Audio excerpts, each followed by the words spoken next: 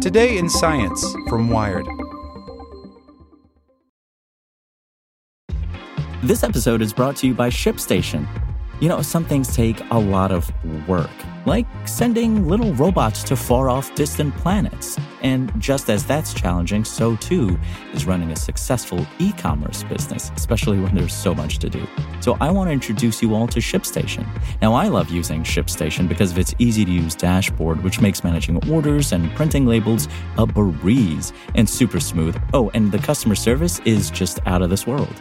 It's exactly what you need to help grow your business. Sign up for your free 60-day trial at shipstation.com/technews. That's shipstation.com/technews. Hey, it's Ryan Reynolds, and I'm here with Keith, co-star of my upcoming film, If, only in theaters May 17th. Do you want to tell people the big news?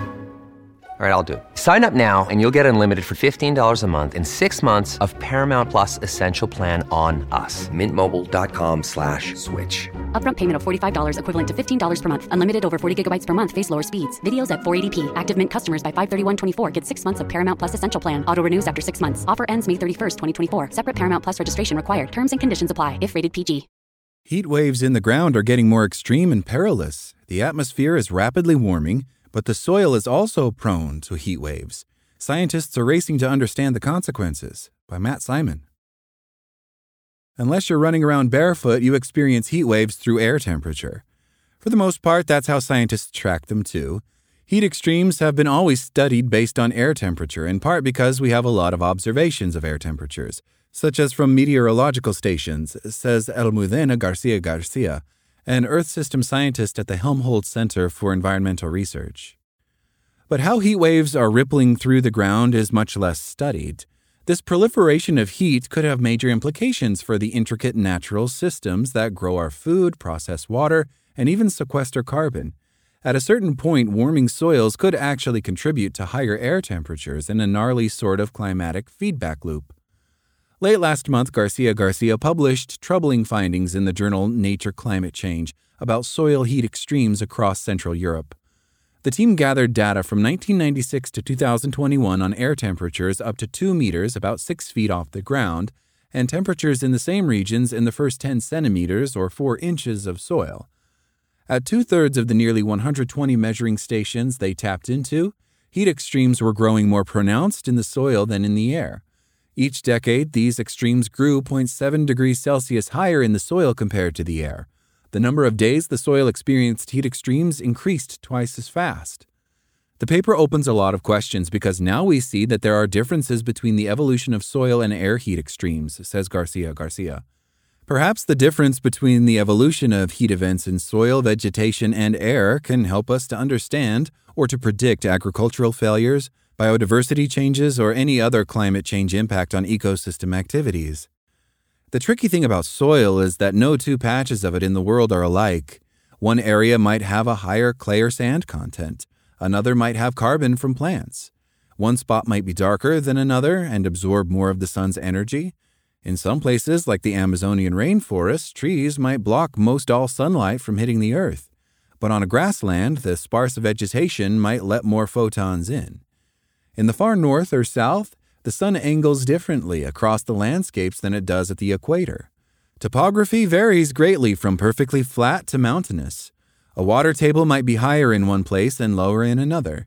Different microbial communities teem in different soils, as do different invertebrates like earthworms and insects.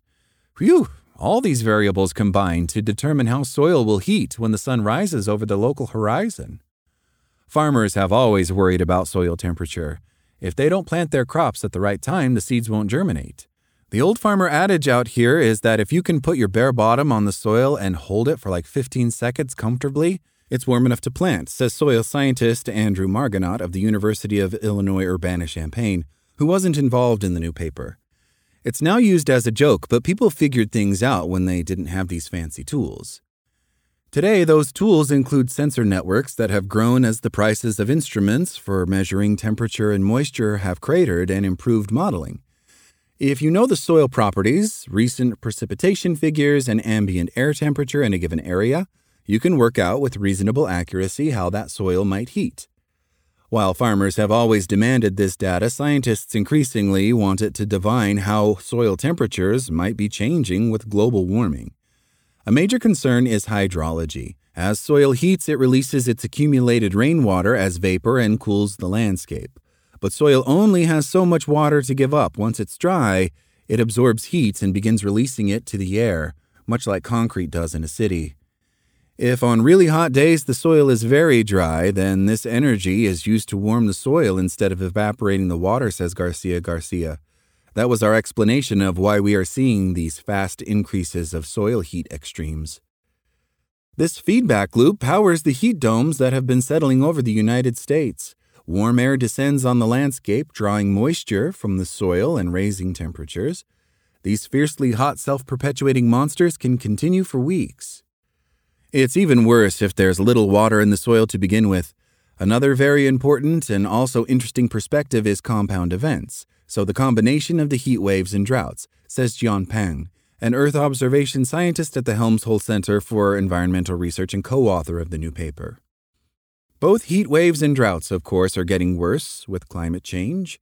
Our climate models essentially predict that this contribution of low moisture of dry soils to heat extremes is only going to increase or strengthen in the future, says ETH Zurich atmospheric scientist Dominik Schumacher, who studies the interaction between land and air but wasn't involved in the new paper.